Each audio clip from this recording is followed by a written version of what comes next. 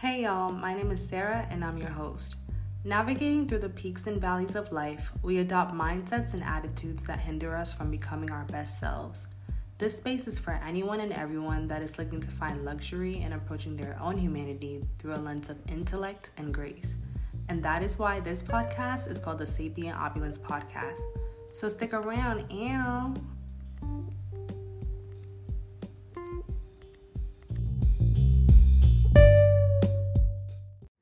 Hello everybody, welcome to the third episode of Sapient Opulence, yeah? Let me stop, but let me just say this, okay? In my past life, I was definitely British, and in another one, I was definitely Jamaican. Like, I make it known to everybody. But today, we are going to be talking about fumbling the bag. Now, for those of you who don't know what that means, I got the Urban Dictionary for y'all, okay? To miss out on a chance to make money or mess up in the process of getting money, causing you to not be able to get said money.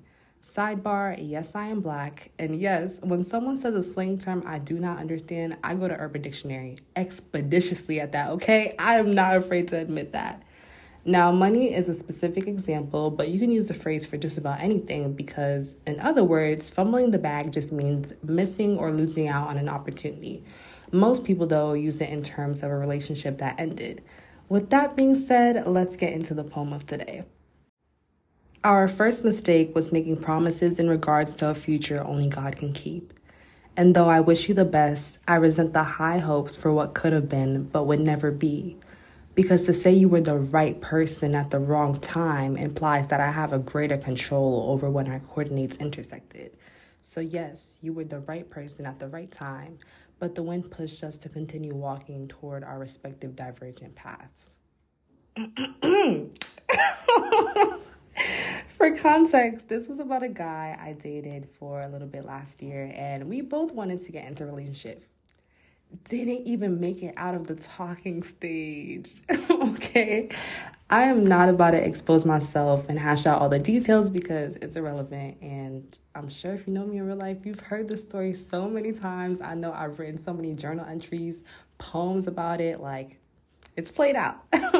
But you know that one person that just flipped your whole world upside down and came with so many lessons? Yeah, he was that for me. And to this day, I am still learning lessons from the little time we shared. But anyway, I was all over the place when I decided to stop talking to him. And a part of me was thinking, yeah, he fumbled the bag with me. He lost it on a baddie. Like, Meg Thee Stallion energy was pumped up in me crazy. And I was thinking that because I was hurt.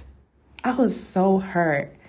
And I realized that our egos can be a lot more bruised or inflated than we probably like to admit. And those two states alternate.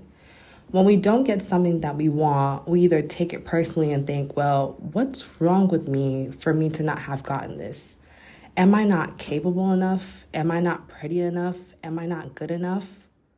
Or sometimes our ego becomes greater than life itself to mask the pain, and we think, they didn't deserve to have me anyway. I didn't have to bring anything to the table because I am the table, okay? We love to rationalize as humans, but the majority of the time, our rationality is not rooted in reality. And the reality is that whatever was taken away from you or whatever you didn't get just wasn't for you, point blank, period. Now, what did my good sis Ice Spice say? How can I lose if I'm already chose? Despite the fact that that is a grammatically incorrect sentence, I'm going to say it again. How can I lose if I'm already chose? Like, if the bag was meant for you, you wouldn't have fumbled it to begin with. It would not have slipped from your grasp. How is it possible for me to miss out on something that was literally crafted for me? It's not. Like, it's literally not possible. I like to look at the world and life in a very particular way because there are so many possibilities, and somehow I ended up as me. I ended up with my specific family. I ended up here in New York, meeting him and other people that have come with blessings and lessons. I mean, my best friend could have been born on an entirely different continent, but that's not what happened because we were meant to be. Like, nothing about your life is coincidental. Everything and everybody that comes into your life, no matter how long the season, was meant for you. Just because a situation didn't end up how you wanted it to, it doesn't mean that that's not how it was supposed to end up. You don't get the fine print and all the nitty-gritty details as to why you didn't get something or why it was taken away. At least not in the moment. Sometimes you have to let time pass and take yourself out of a situation for you to understand that the thing that you wanted wasn't what you actually wanted. If you asked me a year ago how I felt about the guy I was dating, I would have said, dang, I wish we could have been in a relationship. Like, I miss my man, even though he was not my man at all. Ask me today, come up to me on the street, and I will tell you, nah. Knowing what I know now about myself and the growth that came with him, I could never be in a relationship with him. Had I been so caught up in the fact that the bag was fumbled, I wouldn't even give myself the chance to learn these lessons for me to receive something bigger and better that had been waiting for me on the opposite end of the fumbled bag that I was crying over. There is a reason. The reason may not be black and white, contract clear. The reason is not about you, but it's for you and for your overall betterment.